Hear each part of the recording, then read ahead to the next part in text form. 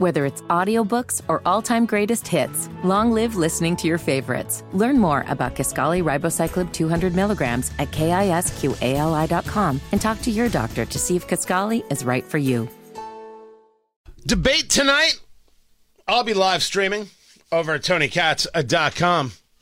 That's happening. I was just sending out the post about it. So I think we're going to start like 8:45 p.m. and do that. And I will have a bourbon in one hand, a cigar in the other, and my commentary about the debate over at TonyKatz.com. We'll also be doing things on Twitter. Not just myself. I think Hammer and Nigel are going to be on Twitter. I think Kendall and Casey are going to be posting as well. If I understand it right, I think everybody's going to be doing a little bit of something.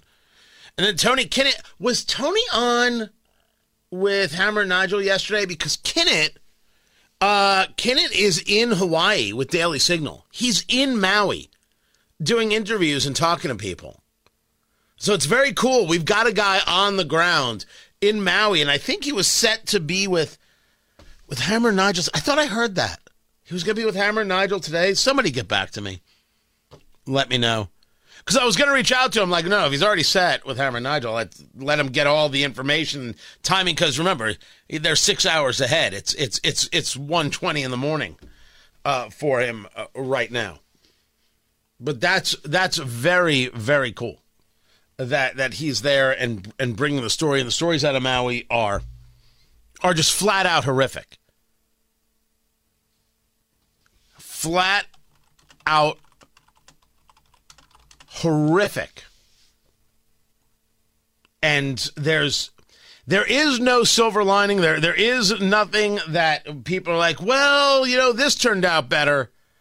Nothing. Absolutely nothing has turned out better. You still have somewhere between 800 and 1,000 people not accounted for. It's awful. So tune in, I think, to Hammer and Nigel today, and Tony Kinnett should be on from Maui with some updates. We are be tweeting the debate tonight. I think that's all of us. And I'll be live streaming over at TonyKatz.com. So that's what's happening. That's just some of what's happening. The popcorn moment. Let's go. It's the story you need to hear to believe. Then grab your popcorn, because there is more. Now, in this debate tonight, there are going to be names you're not used to. So one of those names is David Burgum, the governor of North Dakota. And that, a kid from a small town that understands, gratitude, humility, hard work, has the courage to stand up and do stuff, who knows how to create jobs. I've been making payroll every 2 weeks since I was in my mid-20s. I understand what it's like as a small business owner. I understand what working people are going through. And we've got the proven track record in North Dakota. We're on track to have the highest GDP in the nation in North Dakota. We've cut taxes. We've reduced red tape. We know how to get government out of people's lives so people can live their lives to their fullest. We know we can improve every American life under a Burgum administration. Of course he's not going to get the nomination. But please don't count the dude out of where he fits in a necessary voice. Remember something to look at in this debate, at least as I see it. Yes, we need a candidate, and certainly Trump right now is the runaway favorite, even with the indictments. This is a great opportunity without Trump in the debate, because he's not going to be in the debate, for people to make the case by themselves and not have to deal with Trump in the room. I think it's a great opportunity for them. I think it actually works out very well for them. Oh, the specter is Trump won't be there. It's all about Trump. If you're watching, you're now focused on these guys. Out of sight, out of mind is a very real thing. But some of these people, they have successes. They're not irrational. They're like, man, we could use some of that. Maybe it's not in position A, but maybe it's over here in position C or position Q. I don't know. So he's an interesting dude in that regard. Then there's somebody who won't be on the debate stage that you need to be paying attention to, and that's the governor of Virginia, Glenn Youngkin. Here he is with Martha McCallum. This is common sense. We are very straightforwardly saying that first, Parents are in charge of their children's lives. The kids don't belong to the state. They belong to parents and to families, and they have the ultimate say in decisions that that child is going to make with a parent, not with a bureaucrat.